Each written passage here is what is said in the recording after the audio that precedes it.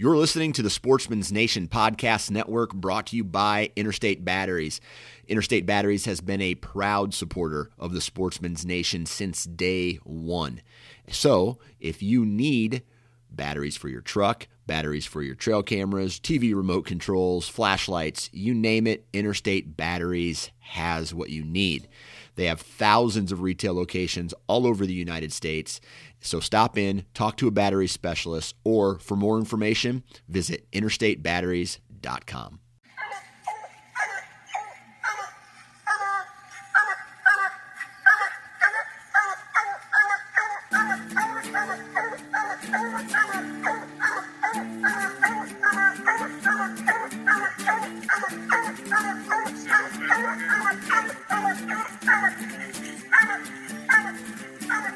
This is a Houndsman XP podcast with your host, Steve Fielder, and me, Chris Powell.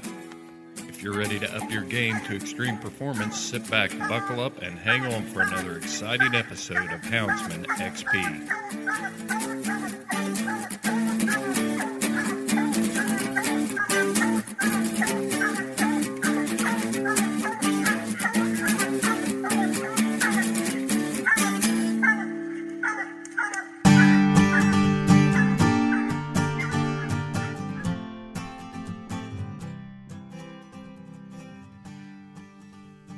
In this episode of the Houndsman XP podcast, Steve flies solo on the mic with a good friend, Arnold Nubbin Moore. Steve and Nubbin have been friends for decades. They've traveled the country over together, hunting these hounds, going to events, and you're going to hear all about their relationship. But I'm going to sit this one out. Steve caught up with Nubbin as they hunted together in southeast Alabama. So buckle up and sit back and just enjoy some good conversation between two old friends and two accomplished houndsmen.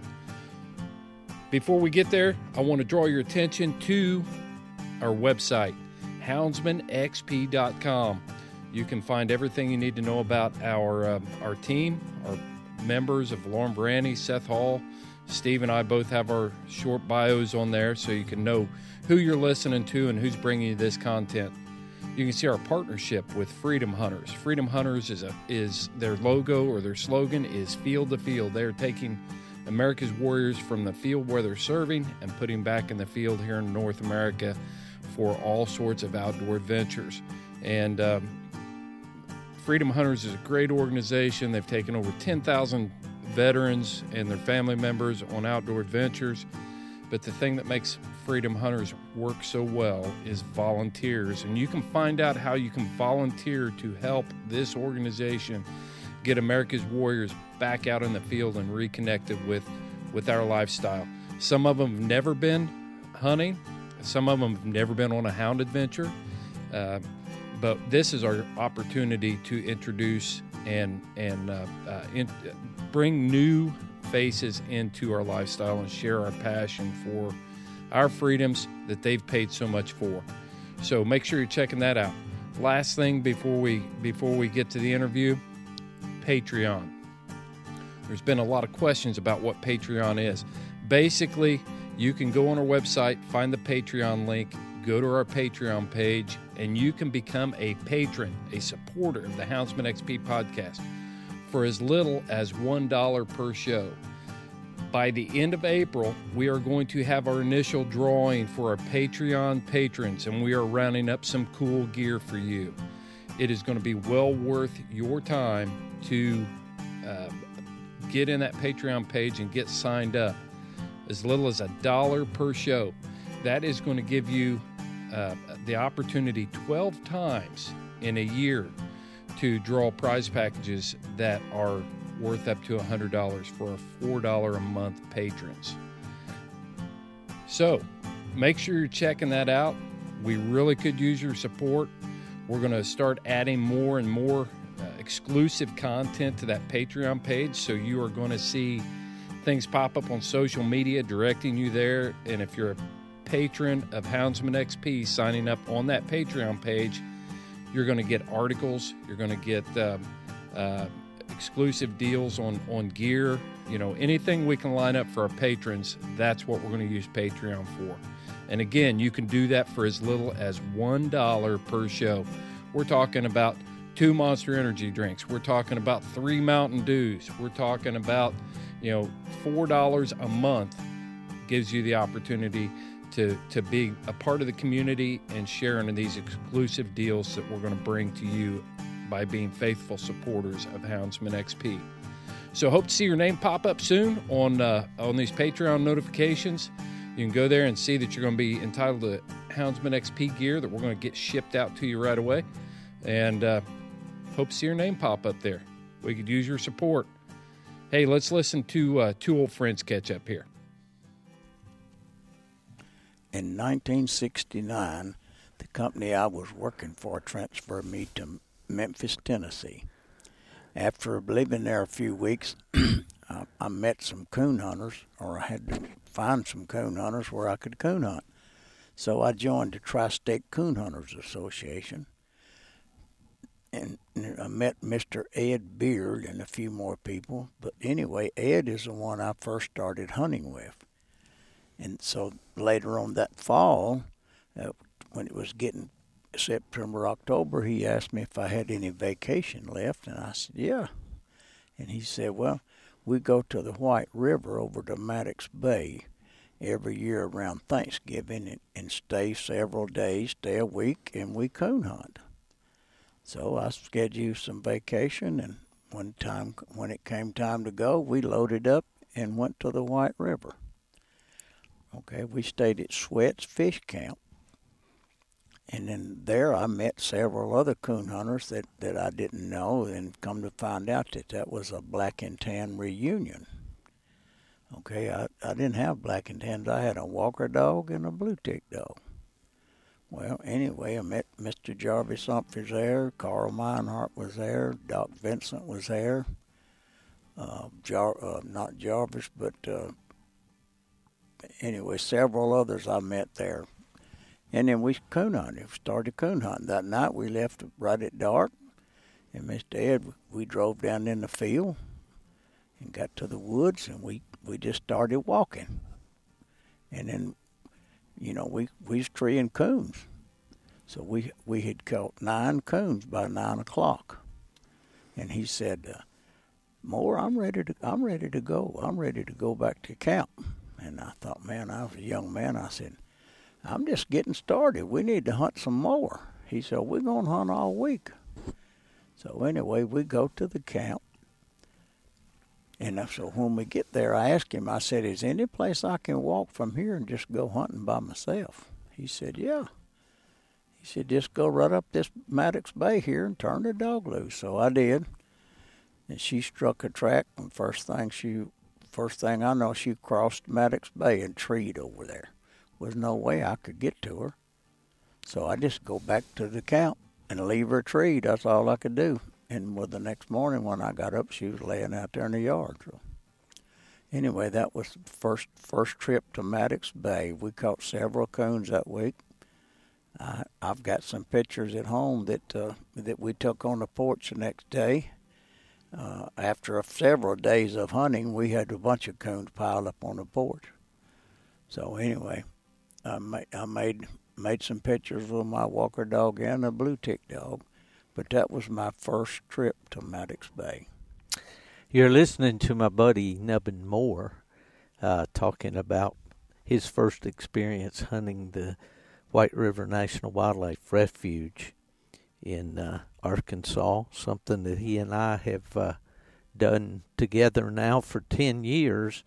Nubbin, we've had some good hunts out there at White River, haven't we? We have. We've reached a few coons, had some good nights, and had some bad ones, but that's the way coon hunting goes. Yes, we have, yeah.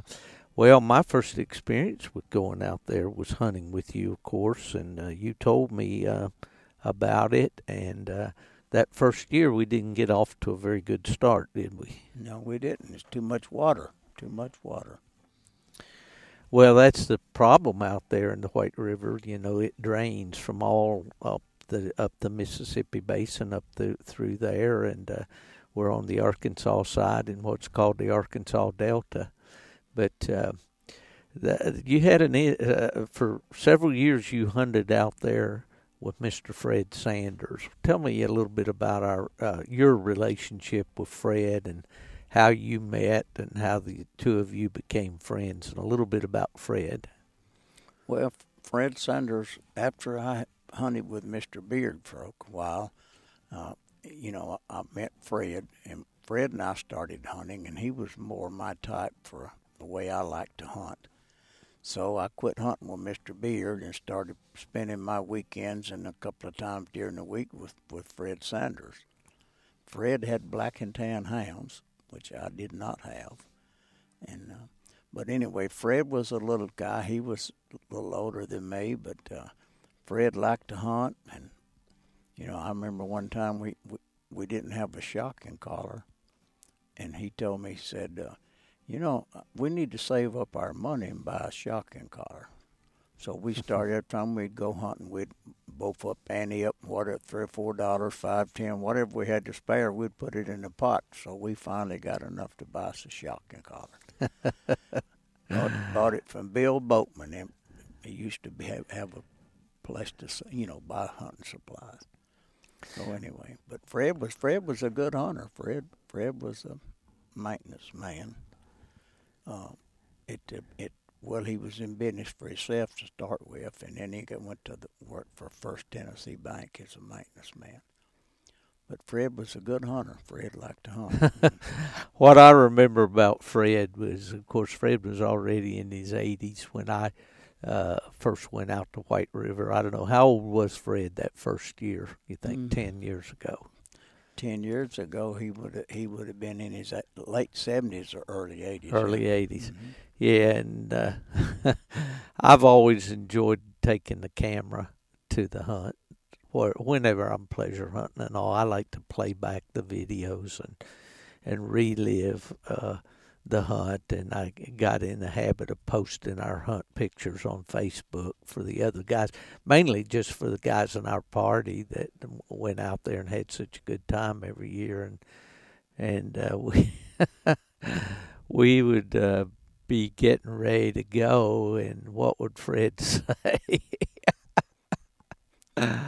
Yeah, he would say, "We're already treated 2 or 3 coons if hadn't finished this damn movie shoot." That's right. He called it a movie shoot, yeah. And he thought that was just a waste of time.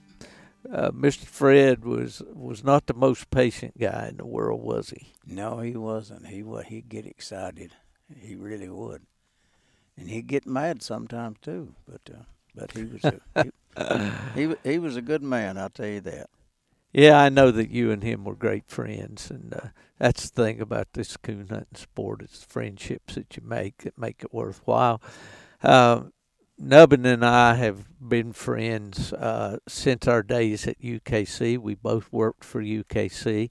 Nubbin as a field rep when I was there in the coonhound department, and we have just really enjoyed it. As we're recording this, we're sitting on a beautiful February afternoon here in Sweet Home, Alabama.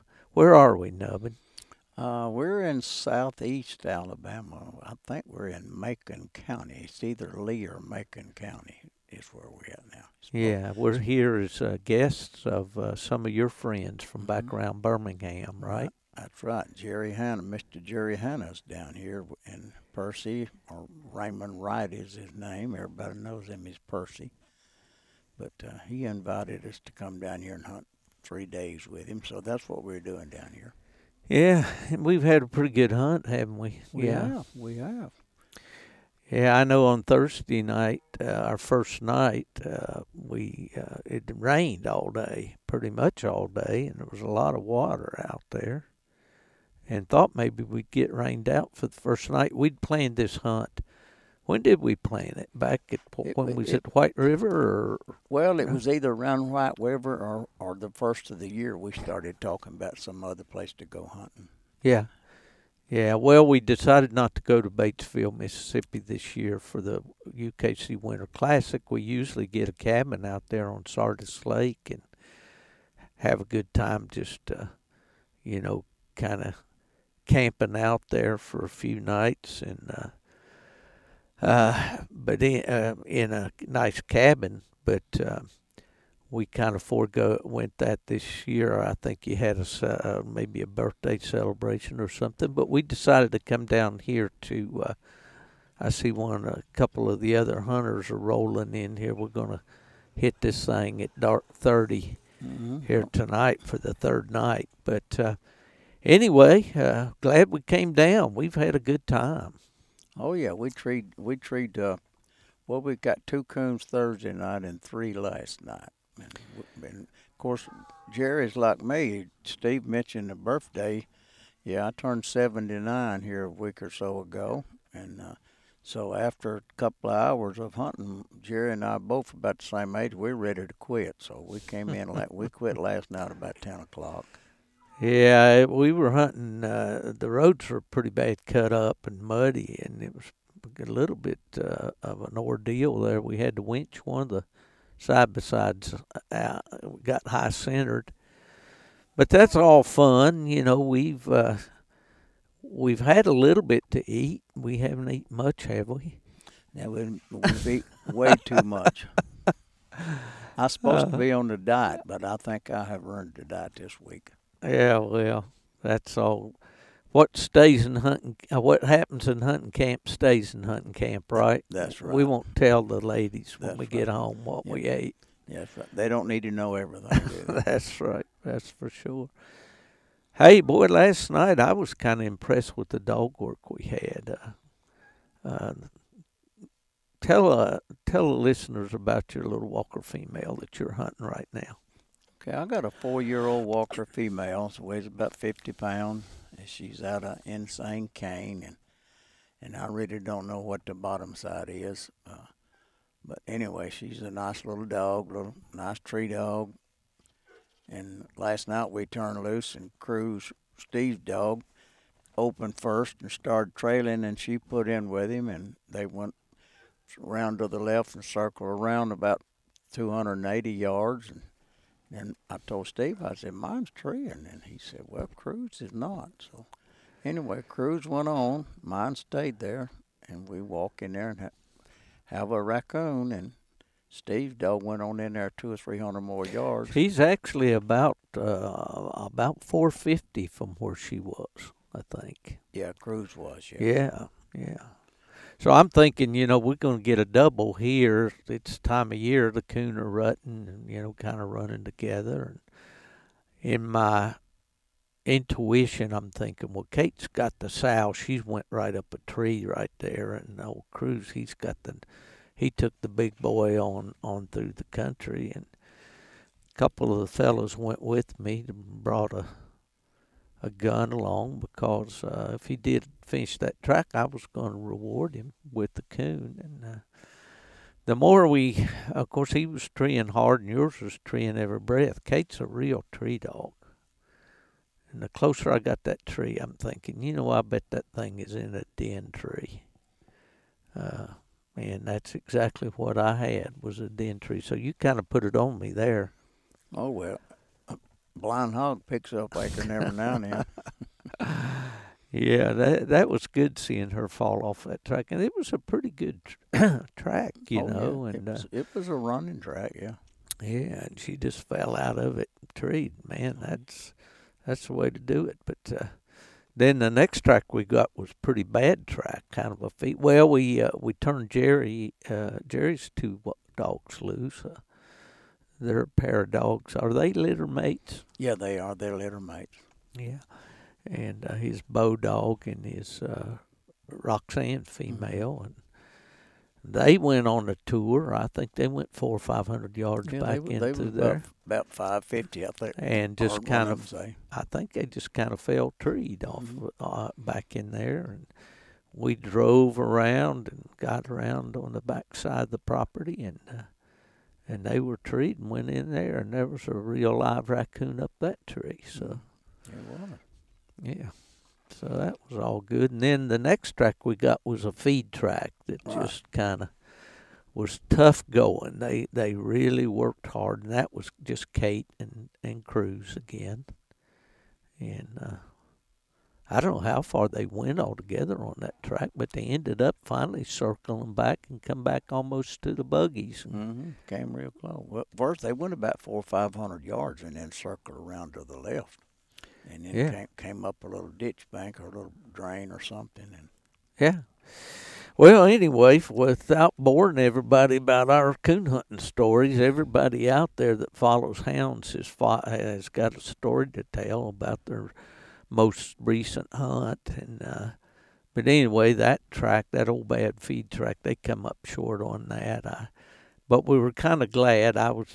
Jerry said that they were getting into a bad place if they crossed the road and went on in there. So I guess it was just as well. And then then we had one more track there that was the last one. We kind of let Kate slip out of the box, so it was Kate and Roxanne and Bo on that one, and that was a pretty short track, wasn't it? Oh yeah, they struck and they didn't run very far, but they wasn't but 150 yards when they treed. So that was a real quick one. We found another raccoon. Yeah, and so anyway, that finished up a nice night for sure, and we've got, looks like probably the best night weather-wise that we've had will be tonight. Mm-hmm. Right now, the temperature outside's about 56 degrees, and we're at, about 4:30 in the afternoon. So we'll get in there and get something to eat in a minute. But wanted to talk about your background in coonhounds, Nubbin. You started out as a kid there hunting around, not very far from where you live right now. Isn't that right? That's right. Same little neighborhood. And you're just outside of Birmingham, Alabama. Yep, I'm southeast of Birmingham, about 25 miles.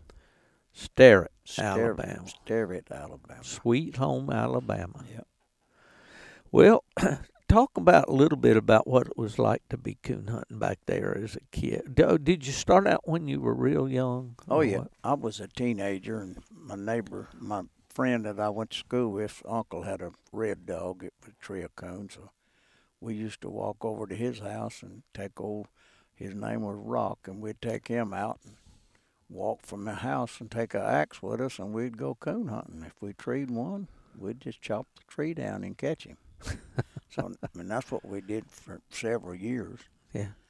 And then you carried a gun too, though, didn't you? No, we didn't have a gun. Didn't have a gun. No, we didn't have a gun. We just took a double-bitted axe with us. What kind of illumination device did you have back in those days? We had a carbide light.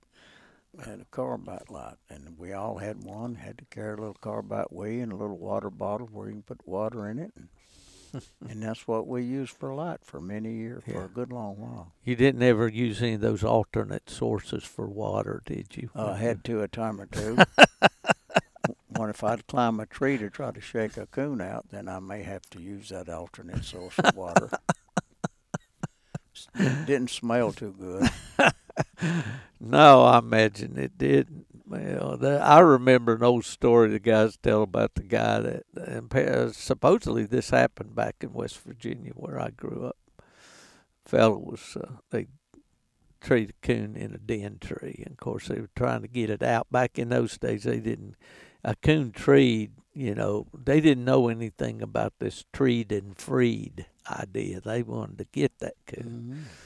So somebody said, well, just take some of that carbide and wrap it up in a handkerchief and put some water on it and drop it down in that den tree, and that fumes, that acetylene gas, that'll run that old coon out of there. Dropped it down in there, and the coon wasn't coming out. So the old boy decided he'd look down in the hole to see if the coon was in there, and he had his carbide light on, and he ignited all that gas, and it blew him clear back off the tree. I don't doubt it. That stuff's dangerous. Excuse me. Yeah, I used that too. We've talked about it on this podcast, I think, back in the day, when you dump out the what we called the slack, that carbide that just turned white, kind of to a white powder like.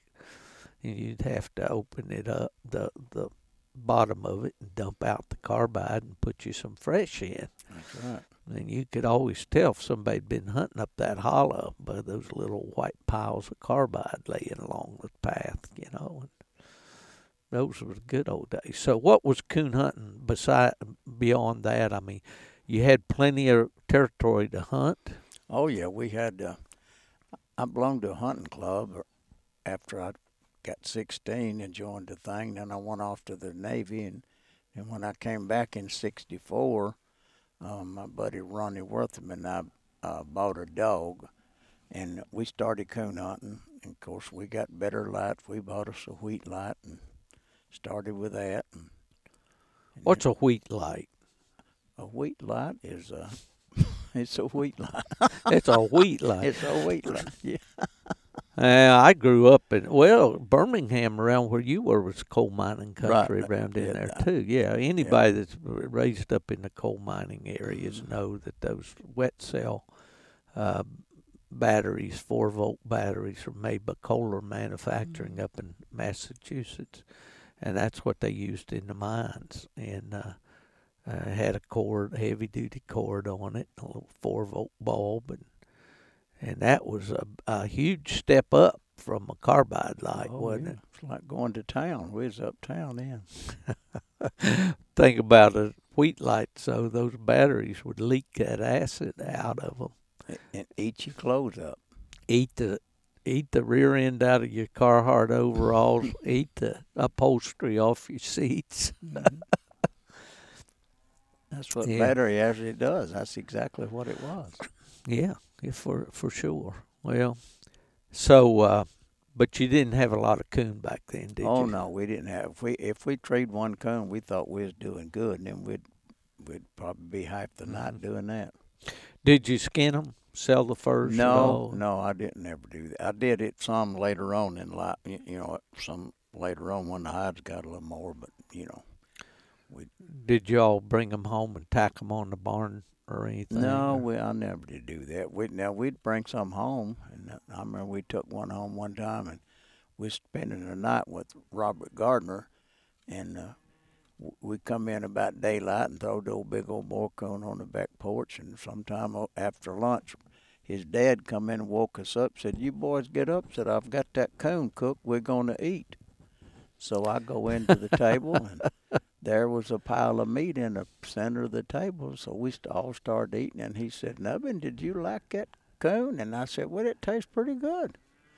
And he said, "Well, that's not coon." I said, "Well, what is it?" He said, "That's goat." He said, "I killed a goat." I thought I was eating coon, but I was eating barbecued goat. Well, which would you have, at that point, would you have rather been eating? Anything you barbecue tastes as good as the sauce, so it really don't matter what it is if you got good sauce. That's right. I agree. It's all in the sauce, isn't it? That's right. Well, I know when I was a kid, we lived out in the Boot Hill area of Missouri. Well, actually right along the river in Charleston, and my dad talked about barbecuing goat and how good it was. And I never experienced that till I went in the Air Force and was stationed in San Angelo, Texas. And out there, they would butcher these Angora goat kids, and get a quarter or whatever off of one of those and barbecue it over mesquite wood, and man, that was good. I figured out that barbecue goat was pretty good to eat. That tastes good. I remember that. Yeah. Well, what about the dogs you had back then? Do you remember any of those early dogs? Oh, yeah. The first dog we had when I got out of the Navy, Ronnie and I went up and heard it was a black female for sale. So we go up and we talking to this man about the dog, and he wanted $75 for her. So we bought her, and he said, "If you boys will buy that black dog, I got a blue tick here that she's a little over a year old," and said she started. Said, "I'll just give her to you." So we give the man $75 and went home. And Now, where'd you get the $75? man, I don't remember. That's been a long time ago, Steve. I guess we Hard work, huh? You know, I got a job, went to work, and he was working. I got And, you. Okay. So we had $1 or two anyway. Didn't have much, but anyway, we scraped up $75. So anyway, after hunting a dog for a month, we decided that the blue tick was better than the old black dog. So we sold her for and got her $75 back. So we had a free dog, and she turned out to be a real good dog. And after a year, I bred her one time and had a pup, and I kept a pup, and then she got run over on the road and killed one night while we was hunting. So anyway, I had the blue dog, and that's when I moved to Memphis. That's the blue dog that I took to Memphis in '59, or I see. 69. Remember anything about her breeding, or did you have papers? The mother was a half black and tan and a half blue tick, and I bred her to a registered blue tick. I remember that. Mm-hmm. And so that's what she was. She was quarter black and tan, I guess. And, Well, at that time, did you have a coon hunters club around there in Shelby County? no, we didn't have one here. There was one down at Lawley, Alabama, and my buddy and I went down there and joined that thing before I moved to Memphis. But you know, we didn't hunt much out of it. But anyway, when I went to Memphis, then I started hunting in the competition hunts. And the reason you went to Memphis was because you worked, right? I worked for a company called Chicago Bridge and Iron Company, and they transferred me to Memphis. And I moved up there and stayed 6 years, and then I asked to be transferred back to Birmingham. And that's how long I stayed in Memphis, 6 years. I see.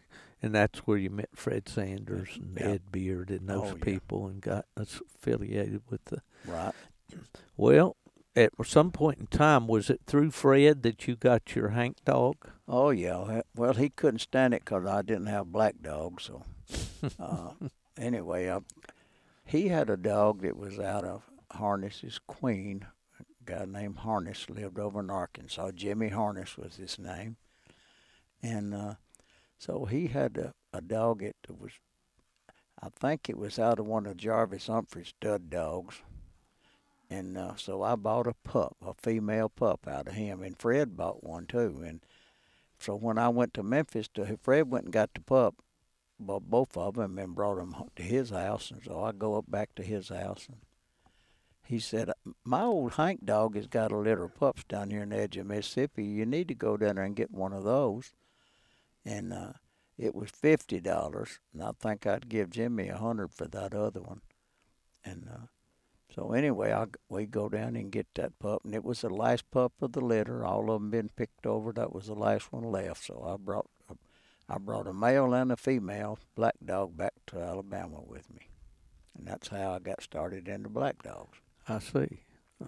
Now, what was that related to Hank, or was that Hank, or that was my Hank dog, one I called Alabama Hank, the one that Fred bred, and the one I got from Jimmy Harness was making a good dog, but the Hank dog come on, it was a better tree dog, and I made a deer dog out of the female, and my son liked to deer hunt, so and then I put my time on Hank as a young dog.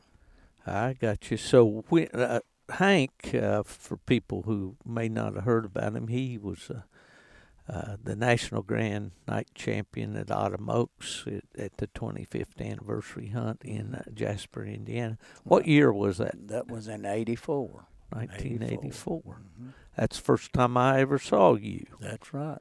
Yeah. That's really the first big hunt I ever went to. I'd been to some small hunts around home, but I never been off to a big hunt. That was the first big hunt I ever went to. Mm-hmm. Well, go back to Hank just a little bit.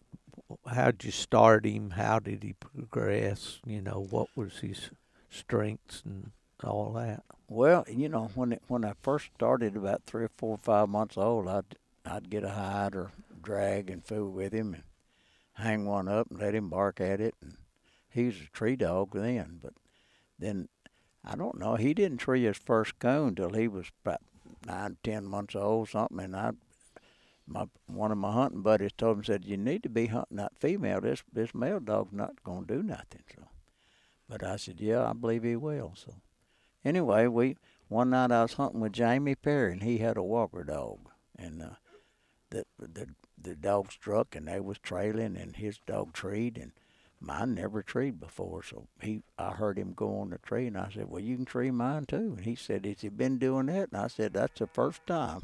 But he was a tree dog. I just turned the switch on, and he was a tree dog ever since then. Yeah, describe him. What did he look like? He was a black and tan. Of course, he was black, okay, but he had light tan.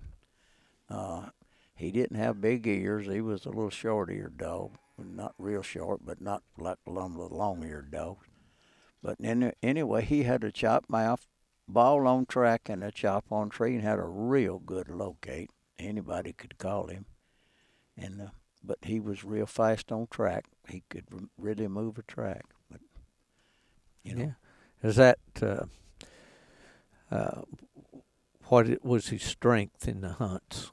You think? Well, when you turned him loose, he didn't go out here and go to peeing and carrying on. He just took off wide open going hunting. And I'd got to jump on a lot of casts by him getting on in there and get struck, and sometimes get treed before they was even getting in there. But he was a go hunting dog. He would get in yonder. Well, that's the way they like them nowadays. The older I get, the less I like that myself. Oh yeah, me too. I tell some of them now, if they get over 350 yards, I'm ready to call them back. That reminds me of Fred. Fred would get a little excited if they got too far out there, didn't he? Yeah, that's right. He didn't like that. Maybe you reckon that was why he wanted that shocking collar? Oh yeah. Well, we bought the thing. But I don't remember what all we done with it, but There was a story you told me about you and Fred one time in the horse at the White River. Yeah, we was going to the White River in November, and he said, we need us a pack horse to tie all these coons on, and we can ride it, and we can put our thermos jug on it and put extra coats. Have a sack or two with some cord, and we can tie them coons around the saddle, and we won't have to carry them things. And so anyway, he come up with a little horse. He borrowed it from somebody in a horse trailer. It's a little Welch pony, is what it was, a little white horse. So we got on that horse, and we took turns. Both of you riding it? No, we take turns about. He'd ride a while, and then I'd ride a while, and we'd walking through the woods. And we'd been hunting for 3 or 4 hours or something, and we hit a road, and we started back towards the trailer. Well, the horse, I guess that little horse was tired of all that walking, so the horse decided it wanted to go to the trailer. So it started running, and I couldn't stop it. I'd pull its head all the way around to my leg on one side and all the way around to the other side, and it was still running, going to the trailer. And I thought, man, if there's a limb hanging down, I'm going to get hurt. So I decided I'm going to get off of the horse. So I slipped out of the saddle, and off the back end I went rolling down that road. Finally, Fred come walking down through there, and he said, "Where's the horse?" And I said, "Hell, I don't know. It went down towards the trailer. Maybe it'll be down there when we get there." And it was. When we got to the trailer, it was standing there ready to get in. That was literally a rodeo. It was a rodeo. Well, I could say it's worse than that, but I won't. Things got a little western in that. That's right.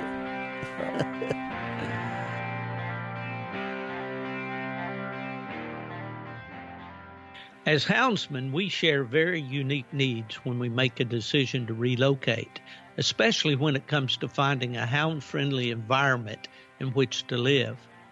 RE/MAX Hall of Fame realtor Evan Harrell is a houndsman himself, and he and his team understand your relocation needs as no one else can.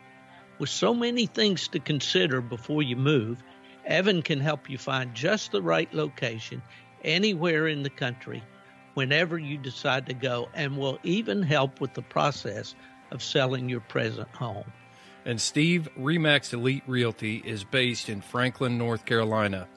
Evan Harrell specializes in residential sales and especially in helping people like us to relocate to the locations we choose anywhere in the United States. RE/MAX has been the leader in residential transactions since 1999 and rated the #1 brand in real estate.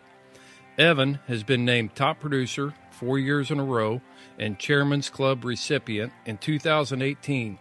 Contact Evan online at evanharrell.com or give him a call at 828-371-5103. You and your hounds will be glad you did. Well, there's one thing about coon hunting is you have a lot of good times. Oh, yeah. And for sure. And I thinking back on our White River trips and all, and we were talking just a minute ago, on this trip, maybe yesterday, something about our friend Kenneth Raines. Mm-hmm. Kenneth was quite a colorful guy. I remember the first time that I came to White River and met Kenneth for the first time. Here's this guy that's got this silver hair. I hear old Hoss back there. He's not understanding why he's not getting any attention, but I guess that's just background for the podcast. But anyway, Kenneth was always dressed, looked like he come out of a Cabela's catalog. Still had a head of hair, and as I remember, a little, mustache there, a little goatee, I think it was. Yeah. He kept all trimmed up and all, but he was our cook, our breakfast cook pretty much at the camp. But he used to tickle me to death with hunting that black and tan dog he had named Buck. Old Buck, yep, that was him. What would he say? He'd holler, "Look!" He'd turn him loose and he'd holler, "Look, look!" I don't know if the dog understood what look meant anyway. He was meaning, look for, like Jerry Clower said, look for him. Yeah, that's what he'd say, look for him. Those times are just stuff that you'll never forget. Oh, and yeah. they're just the simplest things. Yep. And not significant to anybody in any way, not earth-shattering or news to anybody, but just the good times. Oh, yeah, we had a lot of good times. Out. Sitting around that table telling stories, and oh, man, there's a lot of them out there. I can remember, it's getting, I remember that one night we took the boat down Maddox Bay, and it got so foggy we couldn't see coming back. You remember that? Oh, yeah. But I finally had to cut it down just to island speed because, man, you couldn't even hardly see the bank. I got over against a right-hand bank and just stayed where I could see the bank 4 or 5 foot over there and just stayed right on the edge. Because, if you get turned around with all that fog, you're going to know which way you're going, up or down. Well, the thing about that Maddox Bay area and that White River Refuge is that it gets a lot of water, and at times the most convenient way to hunt it, and really the most enjoyable way, is to hunt by boat. Right. I enjoy hunting on the boat over there. And, you can cover a lot of ground. We used the boat just like a truck. We'd just go down 200 or 300 yards and stop, put the dogs out, and tree a coon, come back to the boat. Steve would always hang out, light up, blinking. Yeah, we got those little strobe lights that we hang up on the limbs. Anybody that's hunting in big timber or areas that you're not familiar with, especially if you're hunting off of a four-wheeler or out of a boat, you can hang that strobe light up. The one that we have particularly is a blue one that really you can see it a long ways, especially in those flat river bottoms and that big open hardwood timber in the White River area. And it just saves you a lot of time. I think I've talked myself this weekend up until I'm hoarse, Well, that could be a plus. It'd be good for the rest of y'all, so you wouldn't have to listen to me, right? Yeah, I couldn't resist it. Yeah, I know how it is. But, Well, let's see. Let's talk a little bit about our UKC days, and we got acquainted when you became a field rep. Mm-hmm. We needed somebody down here in Alabama. Who was the rep before you came aboard?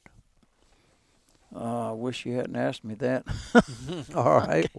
I can't remember his anyway. name. He was from Ozark. I remember that. Mm-hmm. And but I can't. Was it C.W. Watson? C.W. Watson. C.W. Watson. Yeah, He's right. the best there is.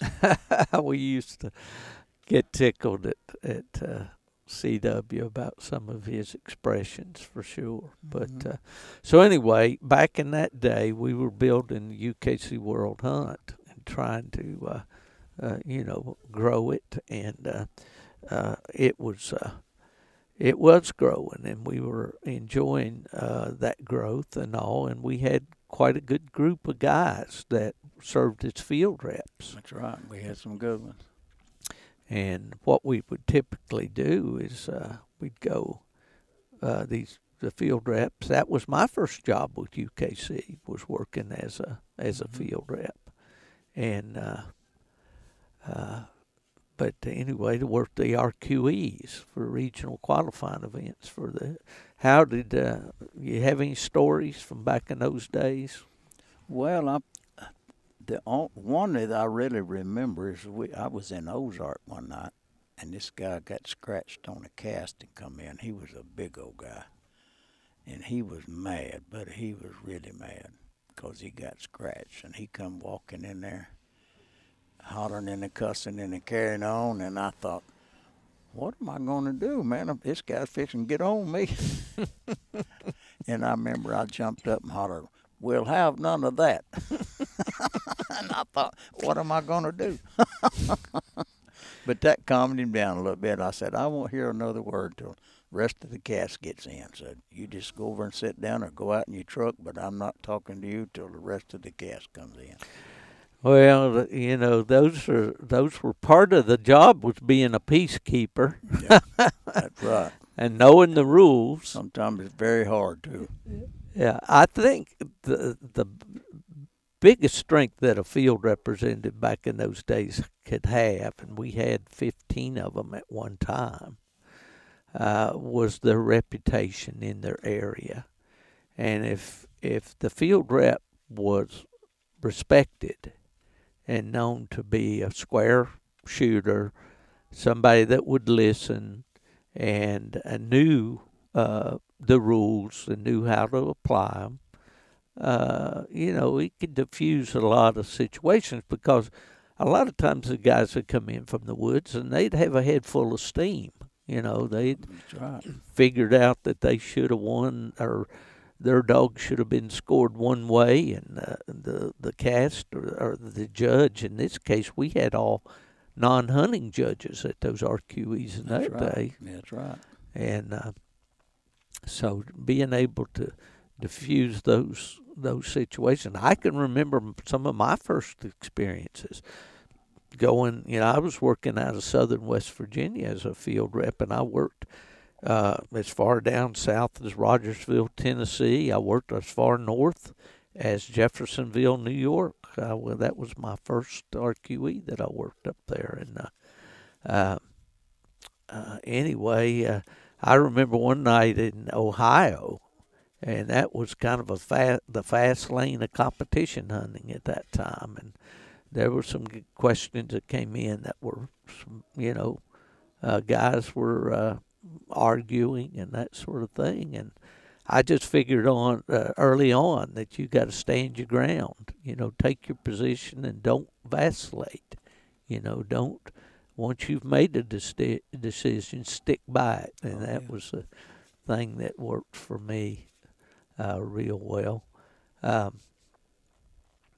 Tell us a story, and there was an interesting story about the World Championship one year, and that was at Murfreesboro, Tennessee.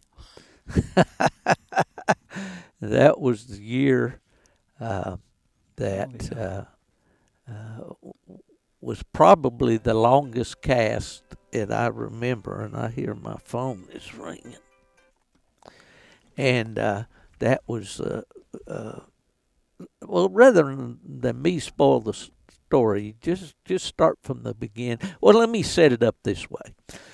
We went to Murfreesboro, Tennessee for the UKC World Championship. Do you remember what year that was, Nubbin? I do not.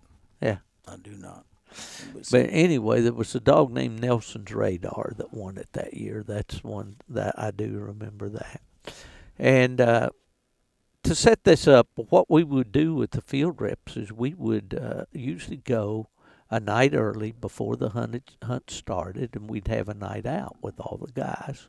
And we'd try to pick a nice restaurant to go to and have a good meal, or maybe if there was something to do. I remember we went out to, I think it was called Milton, Tennessee, and they had that Cajun country store. Did you go out with us that night out there and listen to that Cajun music and stuff? You think? I think he don't we did. remember. I don't Huh? remember. Anyway, that was a good time, and then we went into Nashville and we had a steak at the Stockyard. I remember going there now. Yeah, and we listened to this gal that sang that song, Black Velvet. She was on stage that night. We had a good time. But then, so we had the World Show and all that. We got down to the final cast, and it was on Saturday night, as was the custom then. And you just take it from there. What did I tell you before you went to the Well, woods? you told me to bring back a winner, and with plus points. Back then, you had to have plus points to win, and I may still do today. I don't know, but anyway, it gets down to, long story short, it gets down to there's one dog in the cast, Nelson's Radar, Eddie Parker's handling, and I don't remember exact rules then, but you hunted a while, and if you didn't tree, you just kept hunting because we told you got to have a winner. Do you remember anything about the first part of the hunt that led up pretty much to the I just one? remember they made some trees and didn't tree a coon. Right. All of them scratching, and it was down to Radar. So we kept turning the dog loose. Of course, it's getting real late. It's getting late. So, and it's getting daylight, and we're still out there trying to tree a coon. And we had several reasons why they didn't tree a coon. They got towards the road to catch the dog, 2 or 3 different things. But finally, I asked this guy, I said, buddy, if you got a cornfield around here anywhere where there'd be a coon in, if we can tree a coon, it's getting daylight. So we go over and turn loose, and there was a little branch creek going down through there right beside a cornfield. So they turned old Radar loose, and he went down there and struck and trailed around. And treed the coon. So it's after daylight now. So we got plus points. So we come back and go to the fairgrounds, and most everybody's left by now. Half of the field rep folks had gone to catch an airplane. They coming. I'm sitting out there. I can remember that there was a whiteboard. I know what fence. he remembered. Where in the hell did Nubbin? That's what he remembered. There was a whiteboard fence there, and I'm sitting there on that fence waiting. And where in the world? The sun's up, and we've got a world champion cast out there in the woods, and I don't have a clue where they are. Now, remember, there's no cell phones. Right. And probably no pay phones either.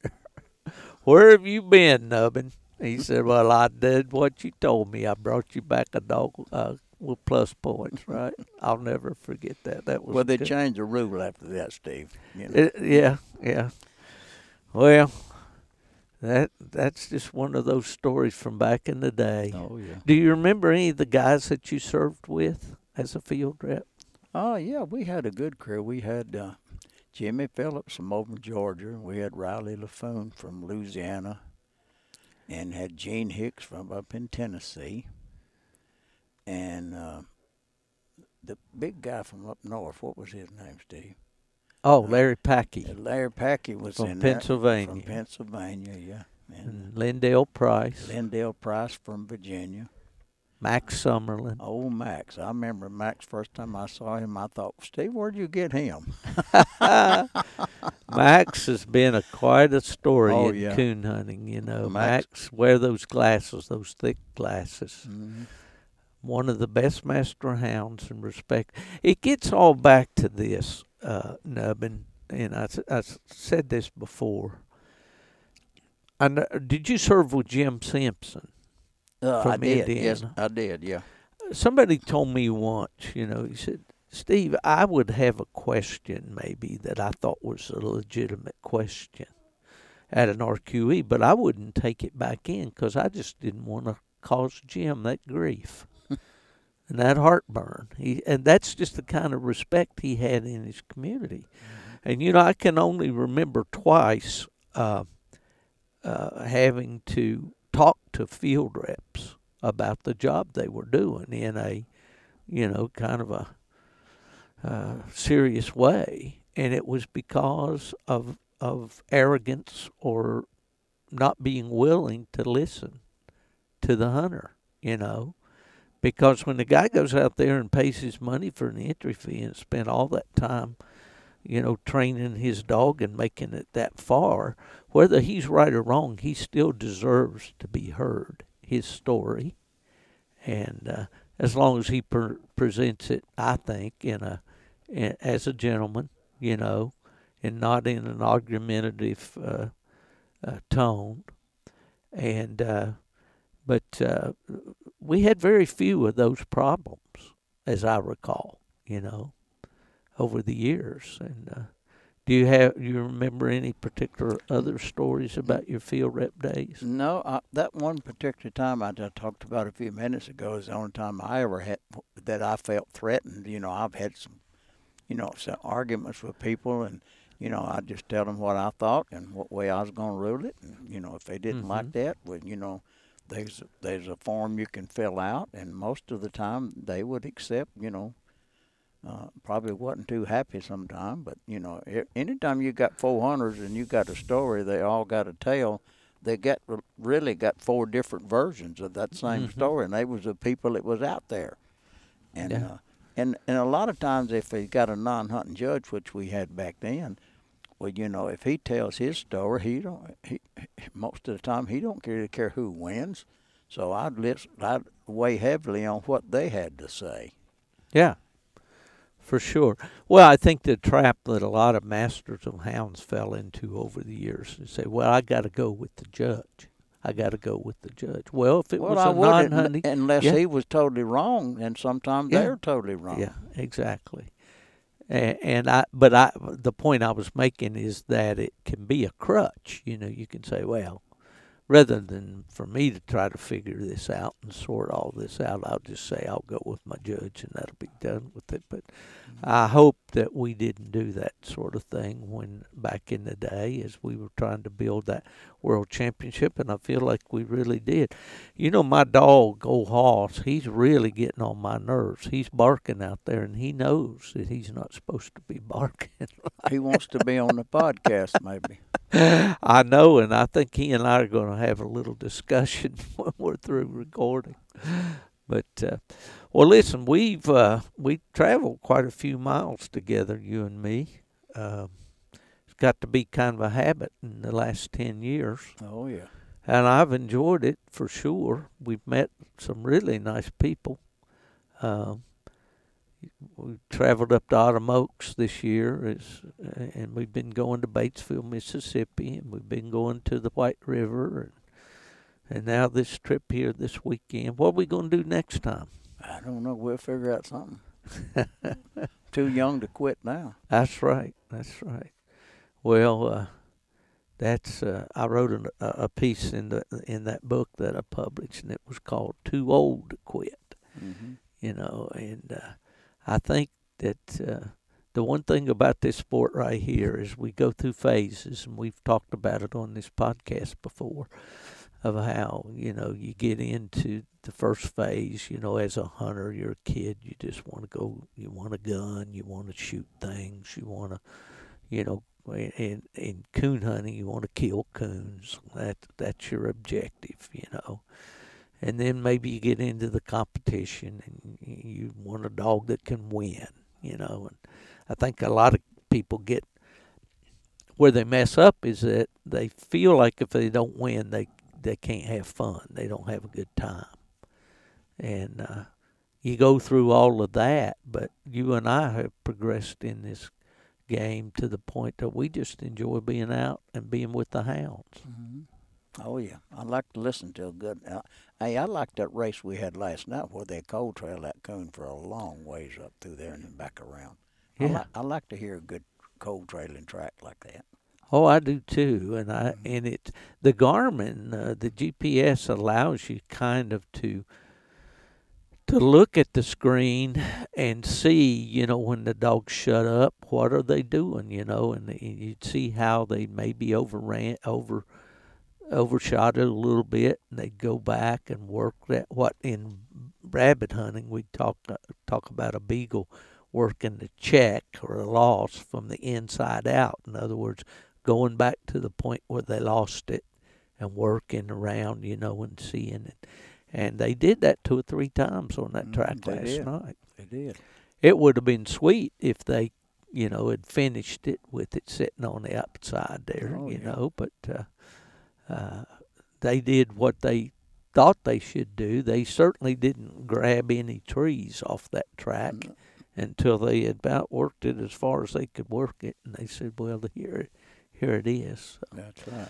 Well, I enjoyed that now. Yeah, well, I bet you enjoyed that when Kate fell out of that race. So, yeah. I was glad to see her do that, and I thought, well, I hope she stays there till we get there, and I figured she would. And then when we get there, I hope she has a coon, and she did. So. Well, you don't have to worry about her when she's treed. She's treed, She's really a nice dog, one of the best dogs I ever had, I think. I've had some pretty good ones. Yeah, she is a good dog, and I noticed in White River last fall, she and Cruz splitting, treat, and she doesn't pay attention to what the other dogs are doing, that's for sure. She's got her mind made up. She's going to stay, and she's pretty accurate, too. Oh, yes. That means a lot. Oh, she messes some just like any dog, but none of them perfect. But she, I really like her. Well, how do you think this thing has changed over the years since you started? What are the things that you see about coon hunting that are different now? I know the obvious things. We had carbide lights. Now we got I think you got a new light here the other day, and we all got the most current. That's right. I got me one of them bright eye fusion lights. I think bright. Well, you're gonna melt down the world, aren't you? Yeah, I'm gonna. Yes, that's one. Let's go, Conrad Ray. He says we're gonna have a meltdown. That's right. But how is the game?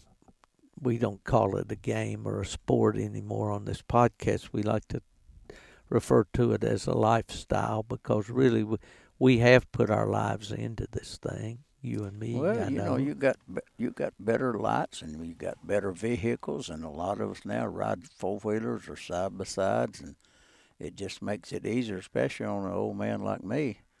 And, now I got to where I am getting a little older, and a lot of times, just like last night, one guy said, give me your leash, I'm going to the tree, you stay here. I don't know if it feels sorry for me or what. Well, that was me. Don't I get credit for that? Not yet. You got to get a little older. No, that's true. That's true. Mm-hmm. When I went out to the Navajo Nation on that mountain lion hunt last month, I had to realize, I said, well, I know I can make it up there where those other guys are, but do I want to? Mm-hmm. Do I want to expend that effort, that energy, or do I want to just stay right here and kind of see what happens? And I find myself more and more falling into that. And I think the point is there for the guys out here that are our age, that we just need to do what we can to enjoy the sport as long as we can. Try to make it fun. That's what it's supposed to be. It's not a job, and it's not something that you want to get mad about all the time. Make it fun. That's what I try to do. Yeah. Do you remember any Cohill stories that we could tell? Some of them I can't tell. We went over this afternoon and spent a little time with our good friend Jamie Perrin and his friend Ricky Dukes, and a beautiful hunting lodge and all, and property over about, what'd we say, 20 minutes? Just 20 minutes east like of that, us yeah. here. Mm-hmm. And we were talking about some stories, and while you were out touring I don't know, you were outside, but we were talking about Cohill. Mm-hmm.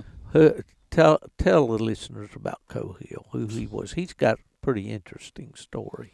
Oh yeah, Cohill would have been 91 a few weeks ago, and he was one of my hunting buddies. But really, Cohill had more stories. He could tell more jokes and not tell the same one over twice. You know, but Cohill was a. I know Jamie and I was going.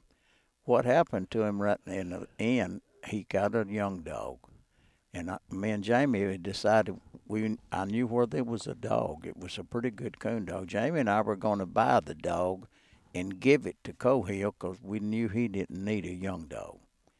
He wouldn't have it any other way but to get that young pup. Well, what happened? He got concrete sidewalks. He's got the pup tied on the chain there, and the pup rears up on him, knocks him down, and breaks his hip. Yeah. And that was the end of Cohill. He went in the hospital, never came out. He did, but he got pneumonia from laying there. But that was the end of him. Well, he had quite a story. I mean, he was a decorated, or what was his military background? He was in the Army, and then he got out and stayed in the Army Reserve for about 30 years. Mm-hmm. And but didn't he have some combat situations or something? Yeah, but I don't really remember all that he told about that. Yeah, but he was definitely an American hero, patriot, soldier. He was in there. He stayed 30 or 35 years after his regular time in there, and then in the reserve. I remember in the AKC days when we started the hunt, you brought him down. Oh, yeah. He won a gun at the raffle. Yeah. Boy, he was proud of that, wasn't he? Yeah, he was proud of that. I remember one story. We were going to the Winter Classic over in Albany, Georgia. So we drove from Birmingham to Phoenix City, and there was a Shoney's breakfast bar place there. And I told Cohill, I said, we need to leave about 6, and then we'll go down there a couple of hours, and we'll stop and eat breakfast. So we go into the place, and Cohill headed to the bathroom, and this lady that greets you and takes you to your table, I said, ma'am, do you see that old man going right there? She said, yeah. I said, that's my daddy. And I said, Mama said every time he'd come in a place like this, he was going to steal something. And I said, if you'll watch him, I'll either pay for it or make him put it back.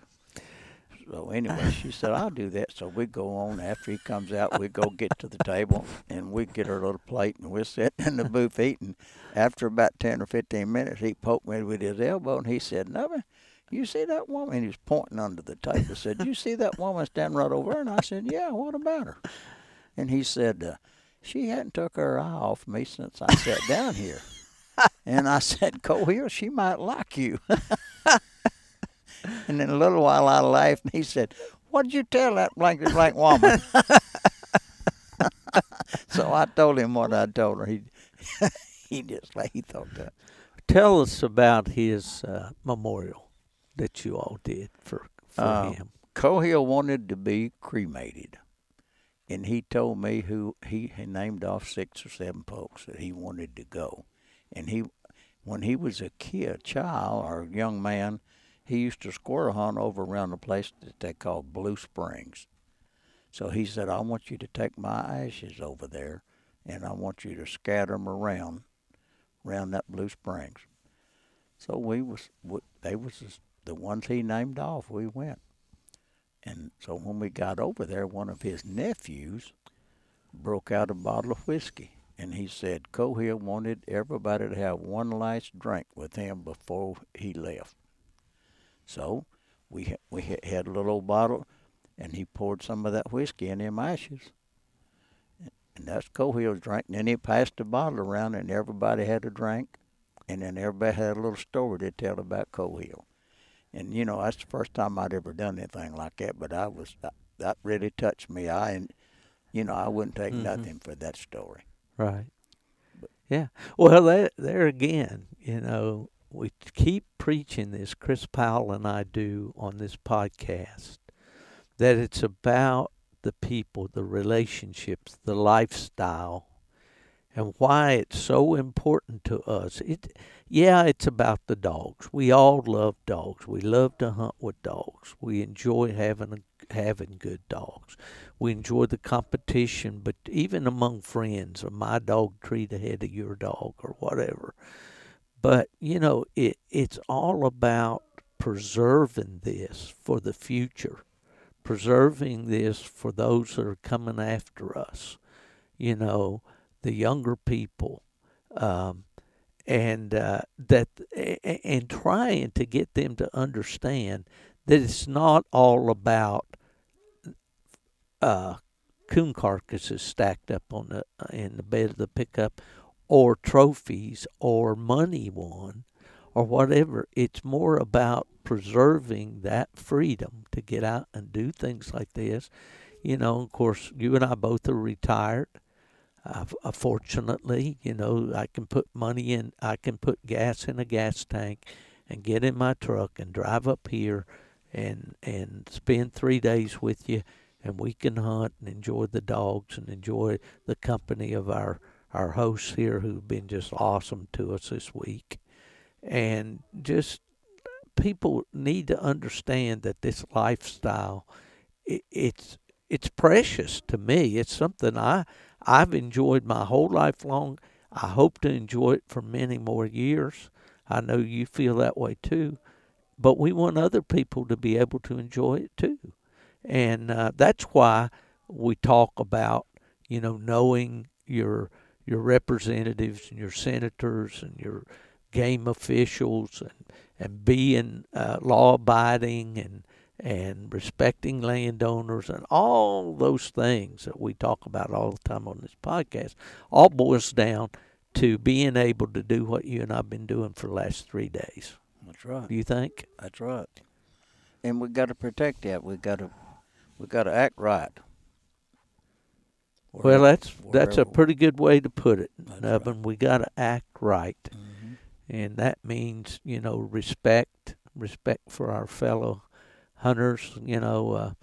We've viewed some properties here. We're on this beautiful piece of property here, thousands of acres here. The place that we went over and visited with Ricky and Jamie today, a beautiful place to hunt.